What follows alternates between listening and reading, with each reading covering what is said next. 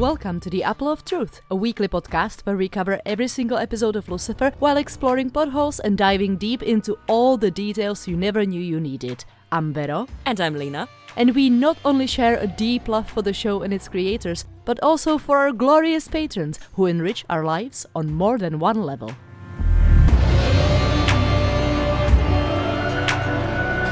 Today we're talking about Season 3, Episode 10, The Sin Bin, which once again has no matching expression in German, and thus we call it chess pieces instead. And I gotta say, Germans got the better title this time. So, with the chess pieces, let's see what pieces get moved this episode. Twists and turns and obsessions deliver us to the twist of the season. In addition, we get sarcastic Mace commentary and the best wingman ever, Trixie. This episode is finally something that got me really excited about the main plot. Yes, surprisingly.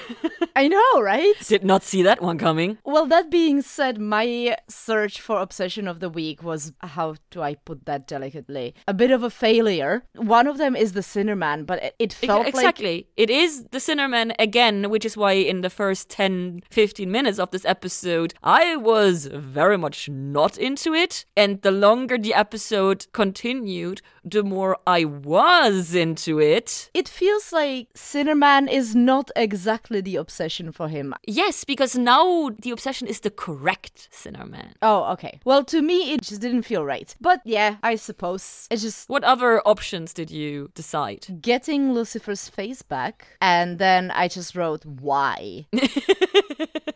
I was tired. Yeah, let's go with once more the Sinner Man. Let's do the Sinner Man. Once again, there are very little facts and funs. We have a return writer with Sherry Elwood gaining her 6th credit. Wow. There are Sweet Cake Saint Lucifer, Lady Parts, Stewardess Interruptus, and of course, Vegas with some radish that she co-wrote. Ta-da! We also have a 4th time return director with Greg Beeman, who did Stewardess Interruptus, Homewrecker, and #Team Lucifer. Let's do the previously on Lucifer. Lucy is fighting back the Sinner Man who had him kidnapped and dumped in the desert. Chloe doubts his existence, but Pierce confirms it. Charlotte now works for the DA's office. Linda is asking about Lucy powers. Lucy says it's about free will. The Sinner Man tries to lock him up in a freezer. He also apparently killed Pierce's brother, and Pierce is on a revenge path. They manage to arrest the dude, and he gouges his eyes out just so Lucy can't use his powers on him. And that's it. Did I miss anything? I don't think so, no. This was a bit of a all over the place, so... It's also a bit longer than we're used to. It's nearly a full minute. Yeah. And then we go into a very short cold open that's like 10 seconds long. Yeah, I only have one note, and that is, mysterious. I have, that is a very sporty car, but what did she expect? She must have known how close whoever was behind her was to her. Turns out I was right, because it turns out it's all staged. We then move over into Lux. There is a party in a penthouse. Lucifer is going for a theme here. We get a song that is in Spanish. It's called Sin Oficio, and it's by Sistema Solar. And we get a piñata, and there is tequila drinking, and it's a whole theme. And I would go to that party. I would live that party. That party would be my birthday party. And then I would not be there because I cannot drink tequila. Sorry. I mean, it doesn't need to be exclusively tequila. Then I could Let's come. be honest. I love the fact that the piñata is angel-shaped and that the angel-shaped piñata is filled with condoms. I missed the angel shape for some reason, somehow. There you go. So that was brilliant. I very much love Mace in this scene because her sarcasm is just such perfection, both for her, how I feel about Lucifer at this point in the show, and everything. And she's literally just stating the very obvious. She's definitely not wrong. It is pretty naive of Lucifer to think that it's gonna be this easy. Then Mace brings up another very good point, and that is that if the Sinner Man would want to really hurt Lucifer. He could do way worse things than what he did. He could take away things. The club, the job, someone. Hint, hint, hint. This whole scene, I adored everything that Mace says. The entire episode, Mace is gonna be pretty brilliant. But Lucifer at the start, he's just kind of funny, I suppose, for somebody. That he is just so out of touch with everything that's happening. He's very arrogant and very blasé about the whole thing. We move over to the precinct. I would not be me if I didn't have complaints. Oh, here we go. I don't understand why Ella is so much into Pierce. I didn't understand it before. I still don't understand it. And I hate it. So this is the moment where I get a bit weirded out by Chloe. For the first time. The fact that she didn't realize that the brother thing wasn't common knowledge. That's just so weird. Because we had them, and we talked about this, we pointed it out like last week, when we said, well, why would she share something that she never shared with anybody else? Exactly. Well, because he shared something that was also very personal and he wouldn't really share with just anyone. Chloe has the emotional ability to recognize when someone is... We read that as her reasoning. Yeah, it makes sense. Chloe and her emotional ability is evolved enough to realize that he is telling her something that is not a common knowledge, that is something special, and that's why she shares. Yeah. And now this just absolutely negs the entire conversation and the intimate moment that they had. Which, in retrospect, makes me win our argument. Well, yes, but it doesn't make sense this way. Yeah, which is why I was complaining. So, yay! Well, retroactively added a point to me! Retroactively, yeah. At the time, this was the only thing that made sense, and I feel like this moment invalidated something that was actually really well done. Yes. And that pissed me off. And it was like a half, she wouldn't be this stupid, and the other half in me was like, is she just gossiping? Because it feels like she is just trying to gossip. Which also doesn't fit Chloe. Exactly. But it was just, since when does Ella have a crush on Pierce? That's my complaint. And then since when does Chloe gossip is my next complaint. Yeah. But then the pseudo-Cinnamon, as I keep calling him in my notes, even before the reveal happened, the pseudo-Cinnamon walks in, and I do appreciate his humor. It was just so fucking melodramatic. I loved it. Long time no see. I was so over that. I call him dude in my notes because it felt wrong calling him the Sinnerman. I took the time to write pseudo-Sinnerman every single time. Yeah. Because I was so annoyed and sure that he was not the actual Sinnerman. And then in the end, I get my confirmation. So that's nice. I kept everything inside the precinct together. We move over to the tiny observation room for the interrogation room. I talk about the sunset remark in my notes, which is, that was very cute. The whole situation, it's just them being children, just fighting like children. You are not wrong, because the whole setup is them being like fucking kids fighting and getting distracted. And Chloe being the parent who's like, I'm gonna use this. The smartest person in the room, usually. Chloe Decker. She just goes into the interrogation room and goes into action. And this was one of the moments where I see old classic Chloe, and I love it, and I love her, and this is how I want to see her. Same, until she starts speaking to the Sinnerman. Because her first remark that she walks in and asks him if she should call him Mr. Man or Sinner, I was just like, is she being dumb on purpose? Or she's lost her sense of humor on the way to the interrogation room, or what? It was just so bad. But if we get into this bit of interrogation, we very briefly have Chloe trying to have a conversation with him, and then immediately we get the phone call. Yeah. Is that okay? Yeah. I'm not skipping anything. I very much appreciate this very classic take to crime shows with the I'm the only one who can get you to her in time. You need to take me out of the precinct and I will lead you to her. Nothing can go wrong. And then, of course, everything goes wrong. So that is very, very classic crime show storytelling, like we've seen on Criminal lines, for example, time and time again. Yeah. As common as it tends to be, I enjoyed this very much. So I was there for it. And then, of course, we get our title card. Yeah. And right after the title card, we go into the matching discussion. What other ways do we have to solve this without doing what he says and taking him out? Which, of course, crime show connoisseurs such as you and me know is doomed to fail. It's nice that they try, and I kind of like that Lucifer is there to immediately be us saying, listen, it's gonna happen in his way. Yeah. Why not just jump to that? Like, been there, done that, seen that. He makes this reference, which a bit too much for me. It was like, but also I really appreciated it. And it was Obi-Wan can't see me is Maggie's only hope, which is an obvious reference to Star Wars. And because I grew up watching that film over and over and over again, it just made me kind of happy, even though it made me cringe a little bit. But also Pierce is being super weird about this whole situation. He's being very much dismissive about this entire, oh, there's no way you're gonna take the Sinnerman out of here.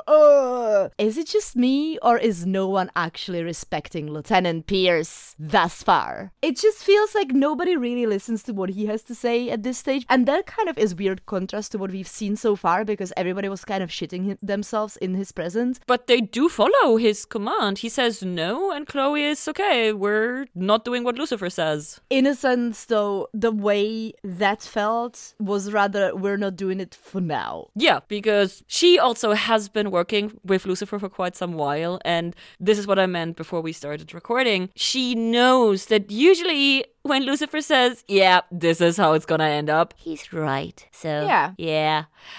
We move towards the end of the scene, and once again, this fucking show had me laugh out loud sitting in front of my screen, because Trixie coloring crime photos is just perfection. It's amazing. Especially her smile and wave. Oh, she's so happy. She's just, hey, this is fun. And also we get a very rare perspective of Dan and Chloe relationship, because we don't really get to see them together talking about Trixie these days at all. Yeah, there's not much parenting happening. Not from both of them at the same time. Well, mainly not from Dan. We do get Chloe being a parent from time to time, but Dan is very much on the outskirts of the situation, it feels like. So it's kind of nice to see that he is still super dad, and he still is around and is being a good dad. Also later on to get the confirmation that this all is a regular thing, and that Trixie is very aware but secure in the situation with her parents. Exactly. So that made me happy. Well, for the last thing in this scene, I was quite surprised that Chloe immediately recognizes a random roller derby logo. And of course, we're gonna find out very quickly why. But at this stage, I was just like,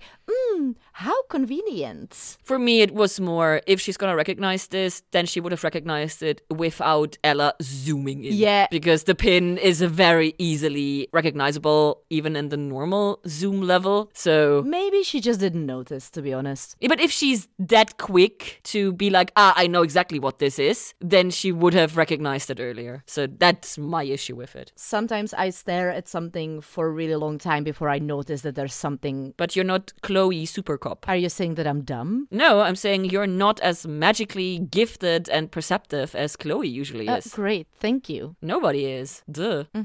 I'm not taking it personally at all. Yeah, that's fine. Let's just let this one go and roll over to the roller derby. We do get a song which is called Down to the Bottom by Dorothy. And Dorothy has been around Lucifer's playlist for a while as well. So, at least I think so. So we get 2 songs this scene? Yeah. Oh, wow. 2 out of the 4 songs this episode are in one scene. That is surprising. I had not realized this.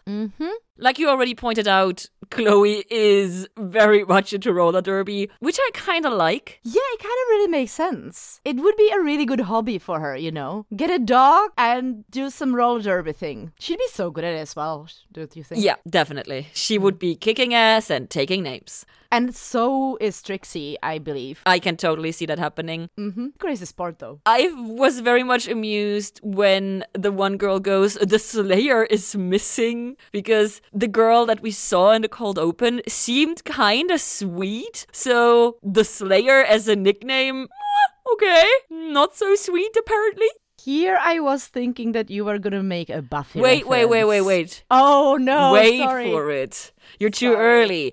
Just the Slayer not makes a Buffy reference. Wait for it. Are you saying there's gonna be more later in the episode? Later in the scene. Oh my god, okay. I found it very curious that they try to talk to Helena rolling around. And it's just super weird because they're trying to talk to her and they try to talk to her every time she's passing by, but also then you know what Chloe I for some reason decides to take her badge out when Helena is on the other side of the track. You know what I expected? Run, that they're gonna trip her? Yes. I was hoping that was gonna happen, but I here was we are. waiting for Lucifer to just stick something through the rail and just have them all tumble into a huge mess. Mm-hmm. Help her with the stick. Exactly.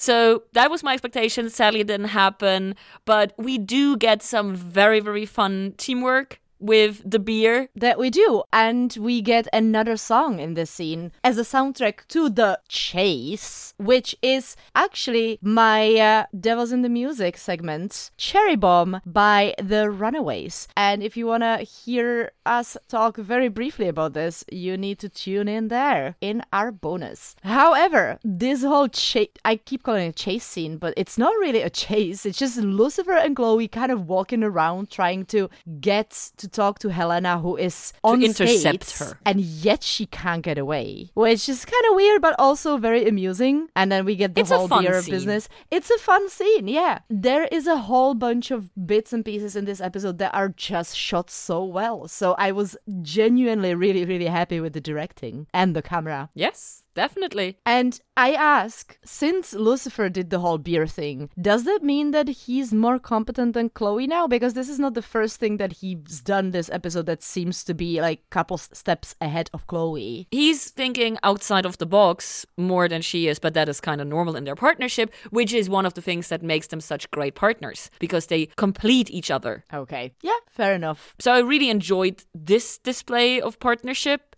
And later on, there's another one. This whole conversation with Helena is quite snappy. It's very quick. I love her. I like the look of her. I like everything about her. I figured that you'd love her hair. Oh, everything. The hair, the attitude, the makeup, the clothes, everything about her. I love it. Yeah, she's very good. I kind of really like that they found a way to incorporate the names of the different moves, but we also get a really quick explanation by Chloe, and it makes sense for Chloe to know it because of the whole Trixie being a fan and part of a roller derby scene, which obviously is only partially true because we are pretty sure that Chloe is very much into this. And I appreciate the way that they made her into it, and it makes sense, but also it gives us the explanation to everything that's said. So we don't have to like interrupt the interview and have Helena being the one telling us what is what. She can just like continuously go on her rant about how horrible the Slayer is. And Chloe can be just there to say, oh yeah, this is that, this is whatnot. It just works really well for me. We move on to one of my favorite scenes in this episode, because then calling the babysitter, hearing that she died, and failing in the way to communicate this fact to Trixie. I think he did a great job. He didn't think so.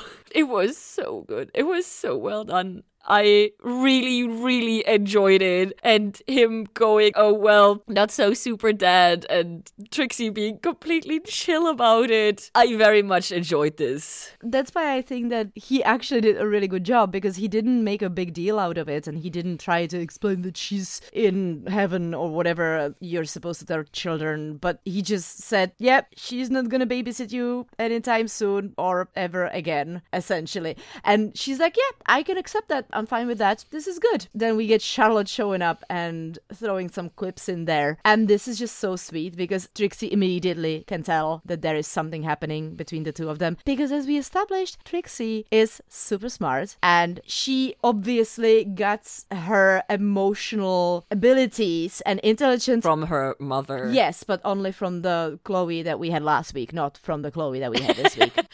Maybe it's because Trixie now has it that Chloe can't use it. Oh, so it's like a gift. The Trixie praising, of course, continues because, let's be honest, it is very obvious that her idea is Charlotte is gonna be my babysitter today. Also, excuse me, but her smile when she's like, ooh, daddy, I have an idea. And she does this whole thing with her face when she kind of like has this really cheeky expression. And I'm like, she's such a good actress. Like, she is just such a natural. I hate that. And I love that at the same time. It's so good. Do you have anything else for this scene? Let me go back to my notes. No. So we go over to a very short scene. It's not even a minute, but this is the dynamic that I very much enjoy between Chloe and Lucifer, because while they are arguing, they are actually bickering like a married couple. Yes. I don't need them to be agreeing all the time or anything like that,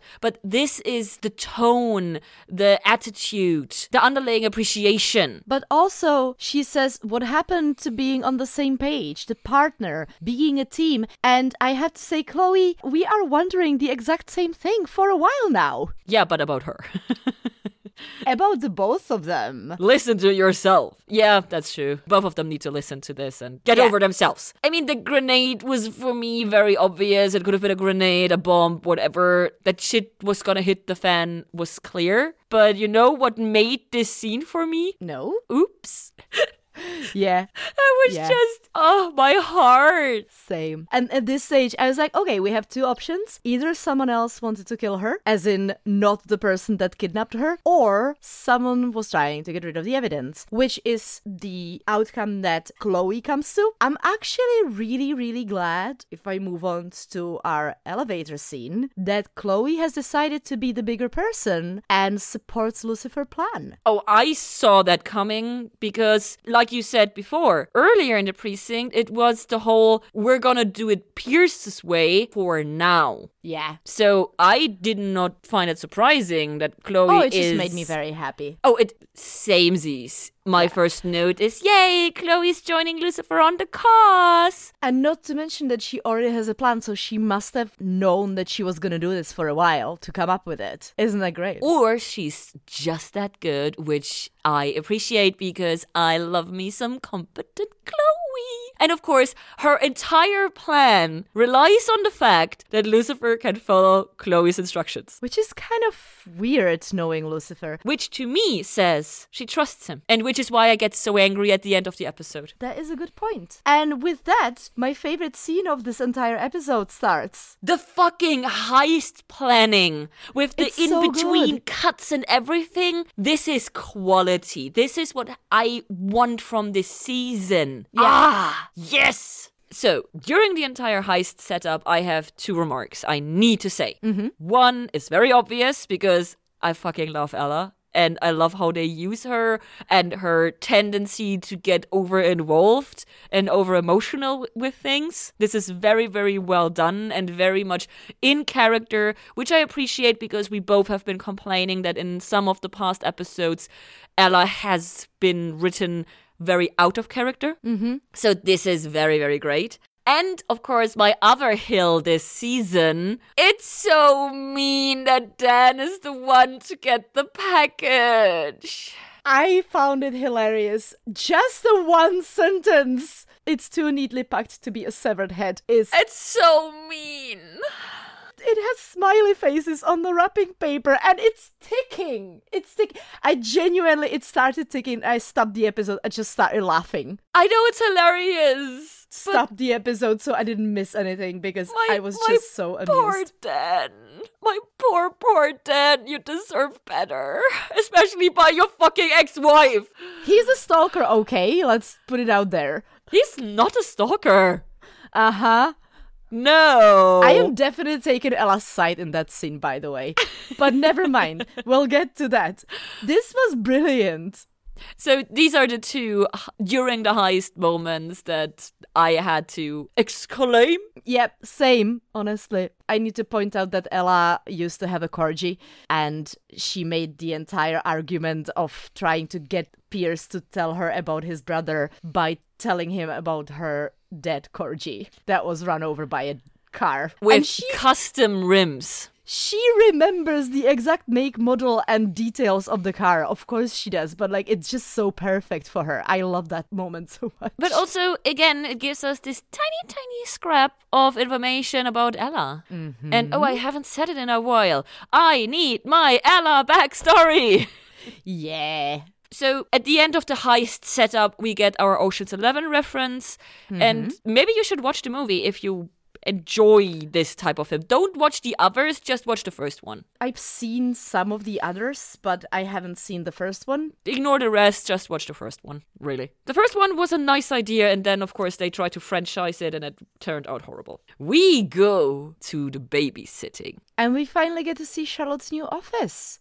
And I'm digging her digs. I'm with Trixie. I'm not digging her digs. And I feel like Trixie had some higher hopes for the beginnings of her plan. But she soon recovers and goes right in there for the kill. Yep. Which is just wonderful. And I love this child. I do have to say, though, so I really appreciate Trixie's honesty. And I think this is the best policy with Charlotte as well, because Charlotte is awkward around children. She's not 100% sure what she's expected to do. And I feel that, honestly, if I do interact with a child, it's difficult for me to figure out what are the rules. So it's nice to see or meet a child that's like very much straightforward and doesn't really take much of a, crap. So it is kind of sad, though, that Charlotte doesn't have the skills to rebuild her relationship with her own kids. But I'm really glad that Trixie's there to help and to save the day, because she says, you're the mom, you make the rules. And I think that's something that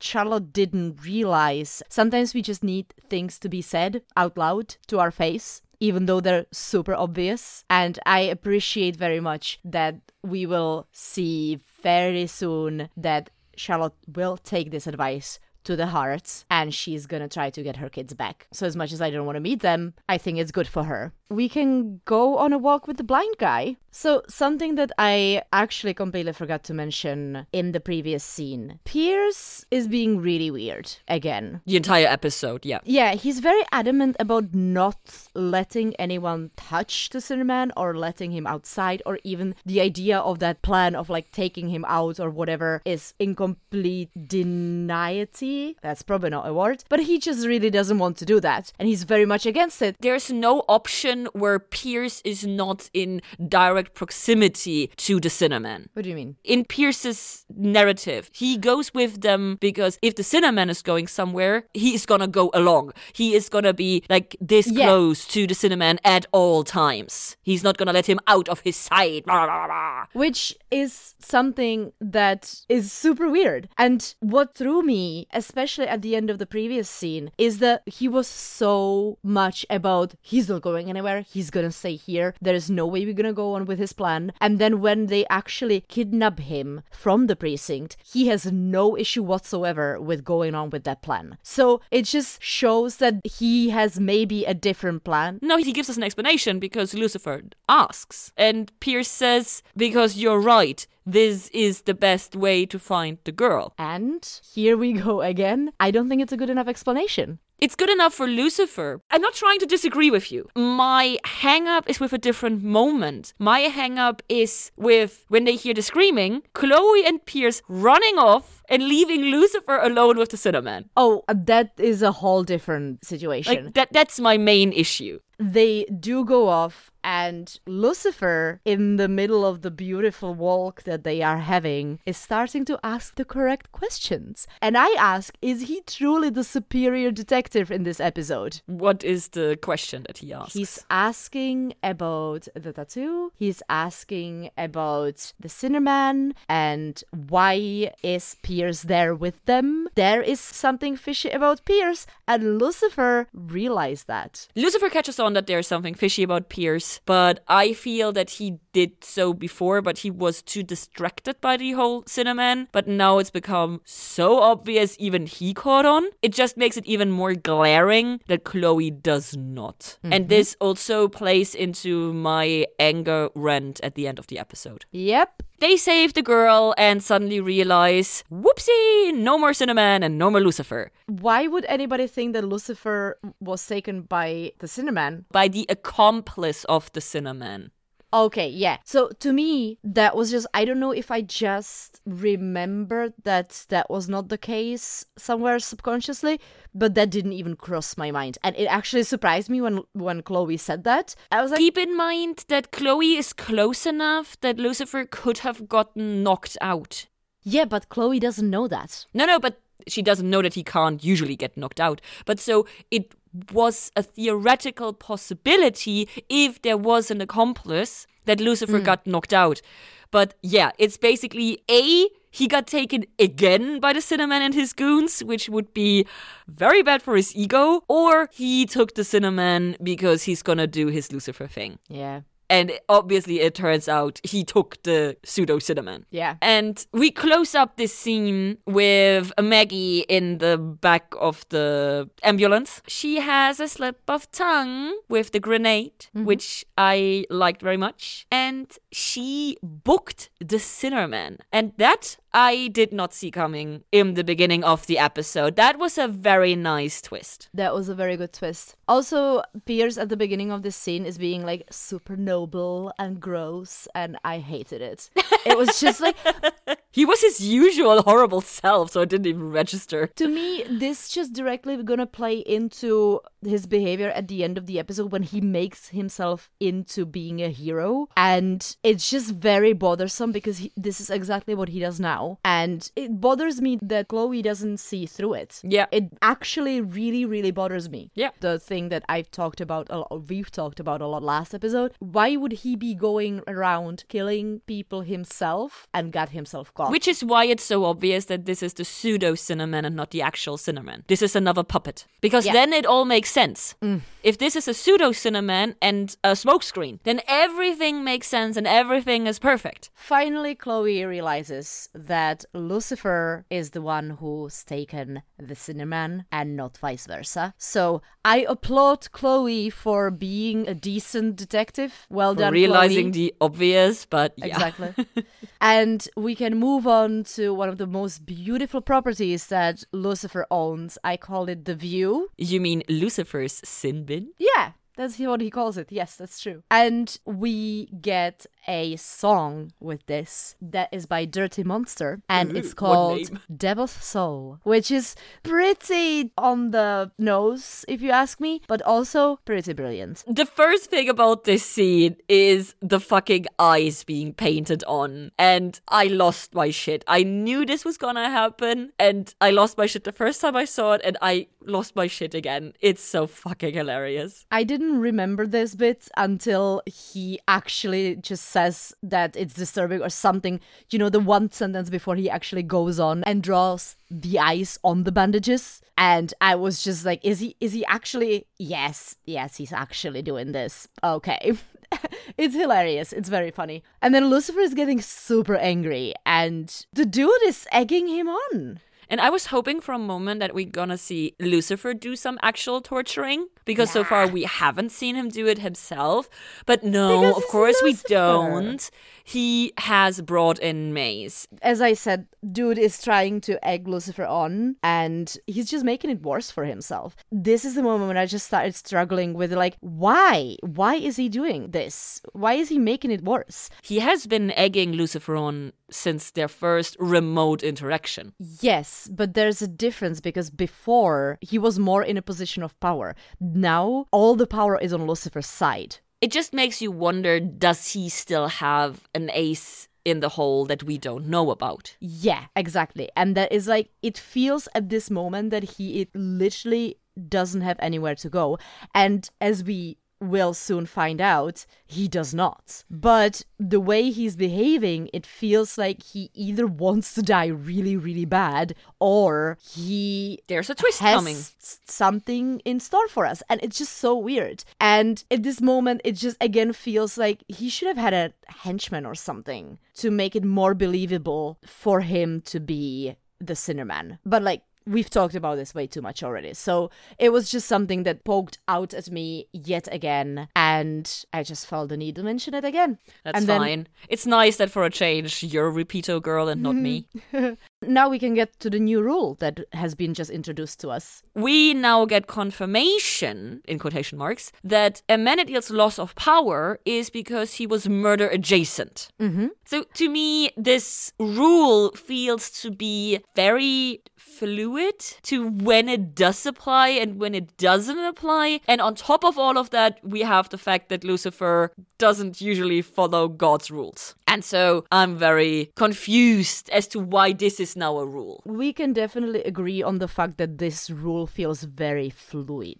Yeah. And we could probably go episode by episode and pick points every single case that they've worked on and somehow see if anybody dies, whether or not it was Lucifer's fault. Yeah, this is something that I'm going to be very sensitive about in the future. And I know that, but like you have to realize that this is a story and a show, and sometimes they need to be a bit flexible in their writing. Yeah. I am fully aware of that, but have you met me, nitpicker extraordinaire? But they needed this rule to be introduced now. And yes, you're gonna be more aware about what's happening towards that in the future, but I don't think it would be 100% fair to apply that on every single detail in the past. You are completely right, but have you met me? I mean, yeah, I suppose. I called it Chekhov's gun, this rule, immediately. And even though it's not like 100%... Not really. But to me, the fact I know that... what you mean, but no. Because he doesn't kill a human. It would be a Chekhov's gun if he did kill... Well, I didn't know that at the time. Oh, okay. Yeah, good. Makes sense. Sorry. That's all I have for this scene, which is more than enough.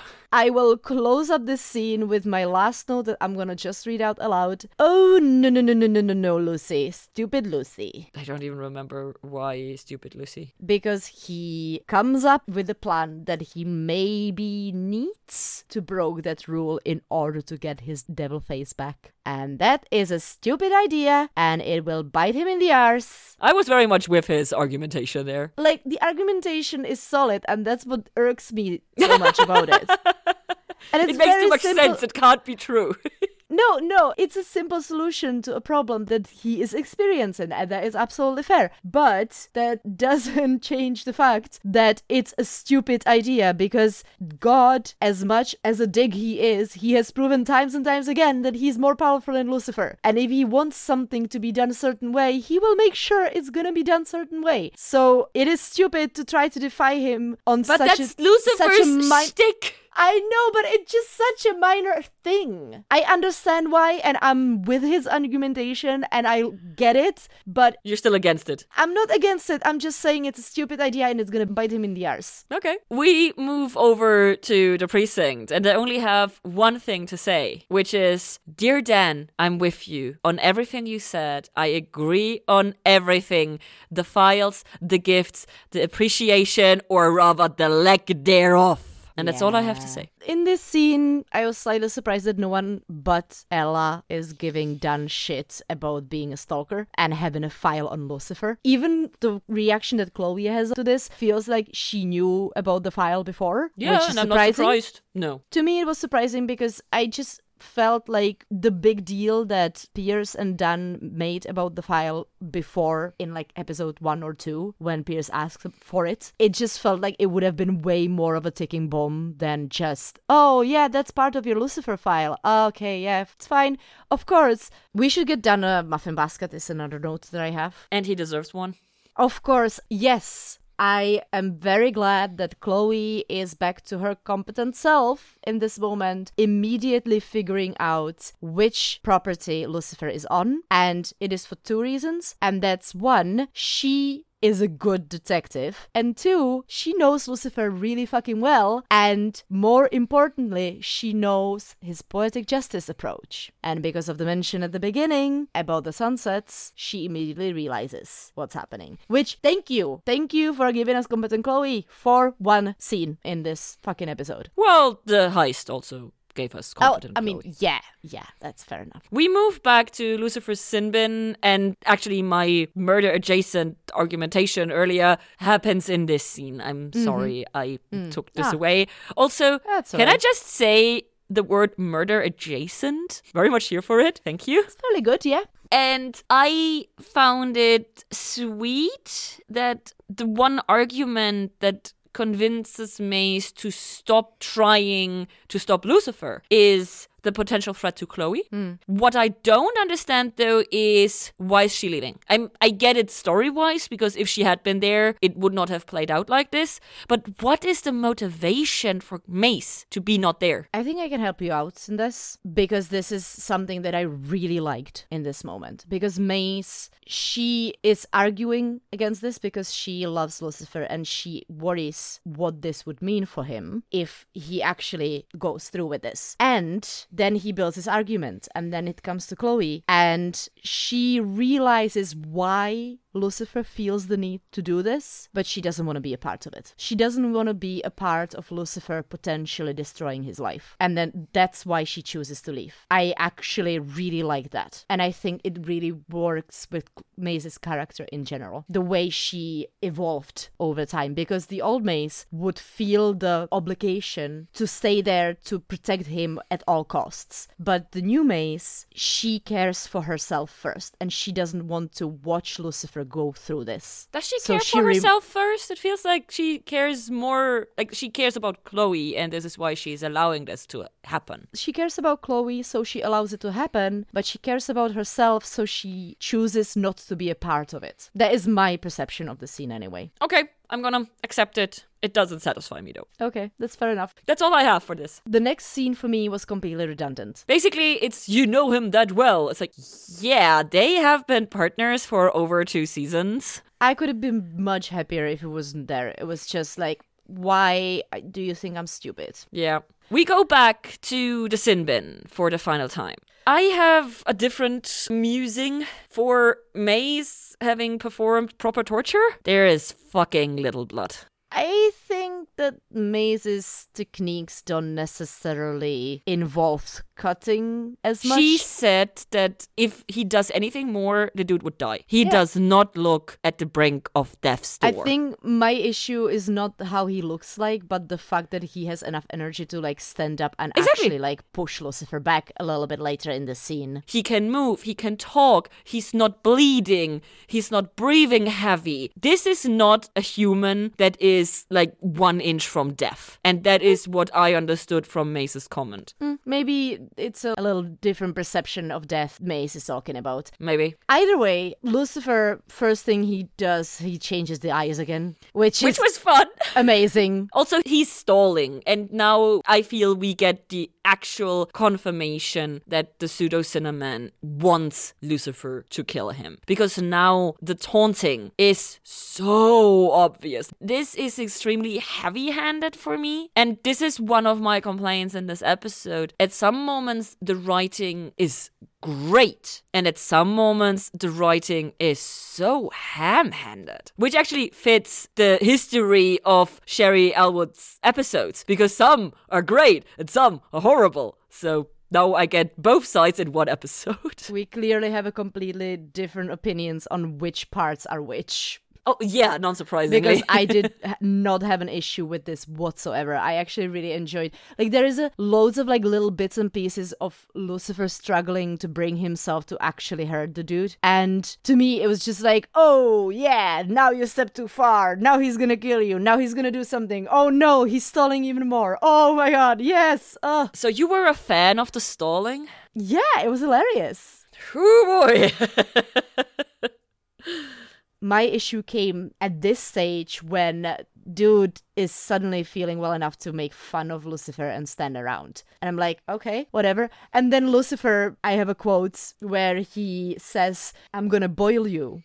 In a pot. In a pot. Because it's the most painful way to die, according to BuzzFeed. And that just made me laugh, because that was amazing. Again, yes, I know that you didn't enjoy the stalling, but like to me, it was just like, this is just so Lucifer. It's just so typical of him. I'm not disagreeing with that. And that makes it good for me because it's true to the character. And he can do it because the dude is tied up. He's not going anywhere. He's blind. He's not tied up. He's not. Okay, I thought he was tied up. But anyway, he's blind. He's not going anywhere. Question. When he stands up and the interaction standing happens, there's one sentence that the pseudo-cinnamon says that makes no sense to me. Yeah. Which is, pull the string, puppet master. Yeah. And even with the reveal later on, Pierce is nowhere near in that moment. What is the meaning of the sentence and why is he saying it to Lucifer? I think that there's an agenda that has not been revealed completely to us yet. But the only person in the room is Lucifer in that moment. And I firmly believe that dude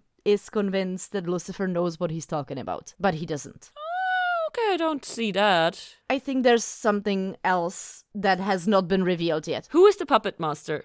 Lucifer. In this guy's mind, it's Lucifer. I don't know why. Curious. But as you said, there's nobody else in the room. Yeah. He must have meant Lucifer. I'm not sure if you're gonna get the explanation next episode, but I'm hoping that they're gonna give us a little bit more about why what happened, because Lucifer is still intrigued. He still has a lot of questions and he's gonna go after the answers. And I think, like, what would be the motivation for the dude to be murdered by Lucifer? We don't know that. We don't know the motivation. We don't know why he wanted him to kill him. At the end of the episode, we know that Pierce and the pseudo-cinnamon were close, apparently since the pseudo-cinnamon was a child. Because Lucifer is trying to overpower dude, he's asking him questions. He's trying to figure out what he meant by the puppet master, what he meant, why does he want to be killed. You know, he's trying to get answers, and Pierce takes it away from him. And he's starting to ask the good questions. Exactly. So that is my perception, that Pierce just happens to show up at like a moment, I think a little too late, because there's already been set enough for Lucifer to be piqued in interest and be curious. And I think that's the basis for him to realizing that he's actually not Marcus Pierce, essentially. No. That's the photo with the mark on the arm. Yes, but the reason why Lucifer is going through the evidence is because he wants answers. Because he does not believe that the pseudo-cinnamon is the actual cinnamon. And the reason why he doesn't believe is because of the behavior that the dude was presenting moments before he died. But there is no shade towards Pierce until the moment with the picture. Well, except for the whole forest scene. I don't think that he is specifically targeting Pierce at this moment. That's not what I'm saying. I'm saying that Pierce realizes that dude probably said too much, and that's why he kills him. And it doesn't mean that Lucifer is going to connect it to Pierce, but Lucifer didn't get answers. Question. Do you think it was Pierce's plan from the beginning to kill the pseudo-cinnamon in that moment? No. Okay, so we have a base disagreement, because I think this was the plan from the very beginning. And this explains why we read this scene so differently. To me, the base of the scene is pseudo-cinnamon was supposed to be killed by Lucifer for some unknown reason. And because that was not happening when Pierce walks in, and dude is being weird and doing stuff that Pierce doesn't want him to do, revealing shit. That's why he kills him. It's a decision made on the spot. It's not planned. I can see that work. Okay. That makes sense to me. Yeah. And it makes a lot more sense than my microphone theory. Yeah. So I'm good with that. Okay. I'm not only accepting this, I'm also satisfied with this. Eureka! To close out the scene, we end outside, and Chloe is being tapped on the shoulder by another cop, and she walks back in to have a conversation with Lucifer. And I hated this. Mm-hmm. I hated this with a passion, because it has been explicitly established in this episode, and in hundreds of episodes before, but explicitly in this one episode, that Chloe knows Lucifer and that she trusts him. Mm-hmm. And while I do understand that she is angry that he went off plan, it is not unusual for Lucifer to go off plan, and he in the past always had a very good reason. And once she learned that reason, it made sense to her. So her refusing to even listen to him is what grinds my gears so much. I get that she's angry and she's completely right to be angry, but she's not right to not listen. And also it's not very Chloe to give into her anger like this. Yeah.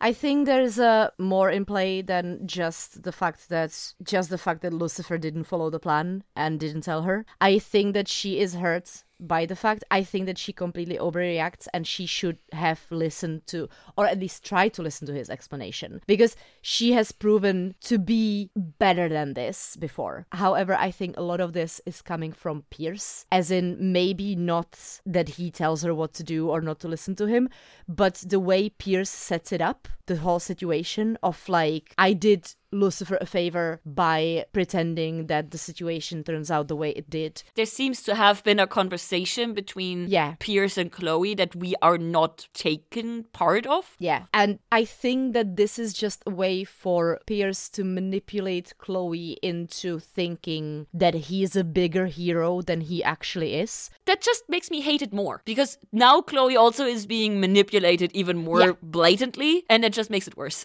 This is why I hate it. Yeah, this just adds to my hate. This is why I hate it, because I feel she should have chosen Lucifer over Pierce at this moment. She should have done that, and she didn't. I understand that she is hurt and she feels like she has been left out, even though she thought that they are past this. But it is not like Chloe, under normal circumstances, to not at least try to listen to him. Yes. Or at least giving him the chance to explain, or, you know, like getting so emotional. It is not like her. And I think that one thing that is different from the usual circumstances is Pierce. Yeah, he's the one new variable. And this is why it makes me mad, because this is directly connected to him, and she should know better. She should not let some random dude that she just met, even though it's her boss, to get in between their friendship. Yeah, full agreement. Yay. Nothing else on the scene. Yeah. We return to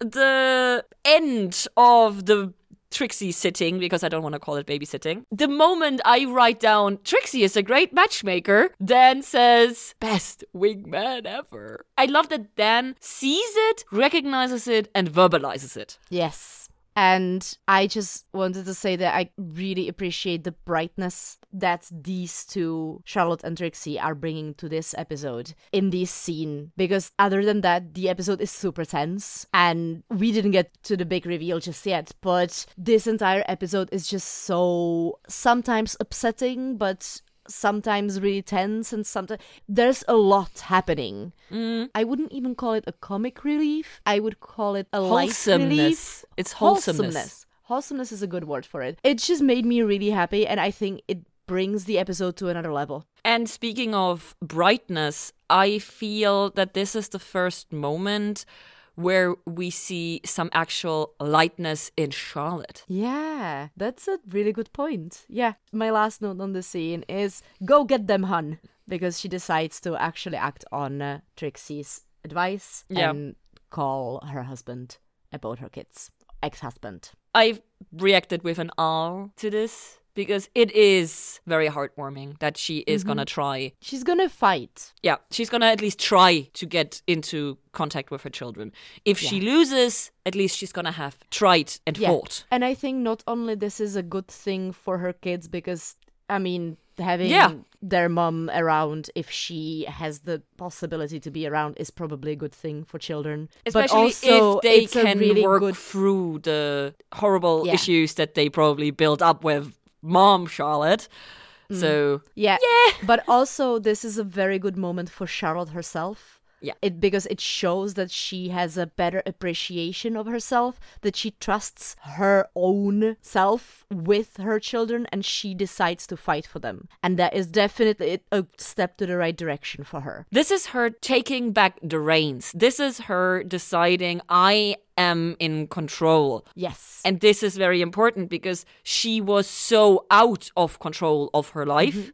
And because she didn't know enough, she didn't feel that she could take control. And so many other decisions have been externally influenced in the way that, okay, I don't want to go back to hell, so I have to do this. And this feels like I have been wanting to do this, but I didn't dare. And now I dare. We go into the penultimate scene. Yes.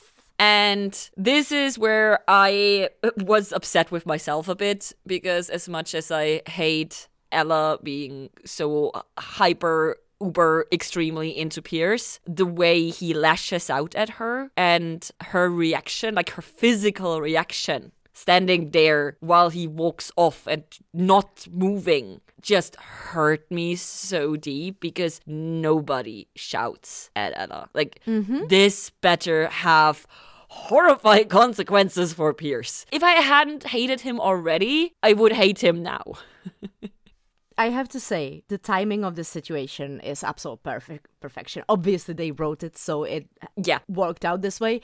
But I think that this moment when Lucifer looks up, when he's like, wait a minute. Yeah. Give me a second. Is this... And you have the two puzzle pieces kind of going closer together, but then he looks up and sees Pierce lashing out at Ella and the emotion and everything, and that is very revealing. If you reveal an emotion like that, it tells a lot about you, because Lucifer sees that. I feel like that just clicks, and at that moment he's sure. And that brings us directly to the last scene, which is confrontation time. Lucifer called Pierce to come there. And I mean, this lead up to this scene, my note just went, oh, it's happening. And here we are. I absolutely love the no build up Lucifer stabbing Pierce. Yeah, let me just grab this real quick. Where is it? And he just straight up stabs the dude, and no hesitation whatsoever. And so Pierce falls over and he dies.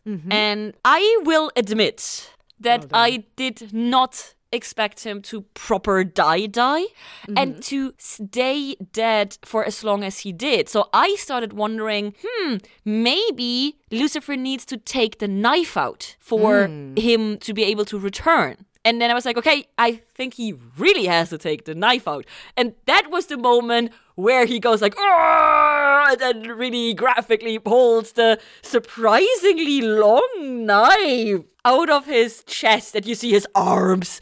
And I was like, yeah. Work it, baby. Someone liked getting impaled. Oh, wow. And that's definitely what he said.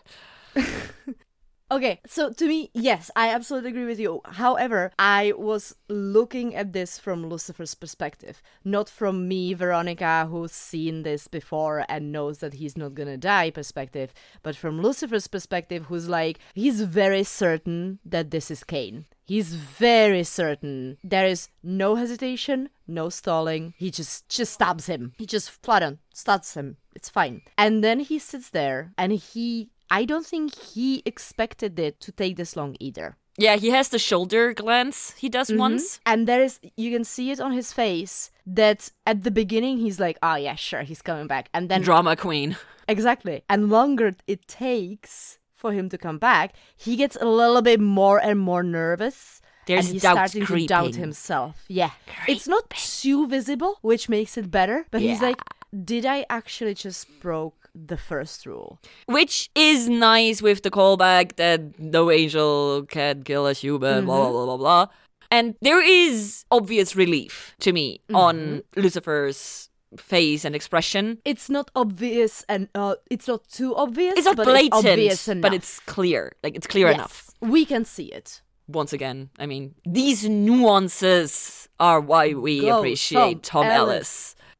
And so he rises, and well, the world's first murderer, which is Cain. And so, obviously, Cain, biblical figure. Let's see where this is going. Here we fucking go, is my note. Here we fucking go, indeed.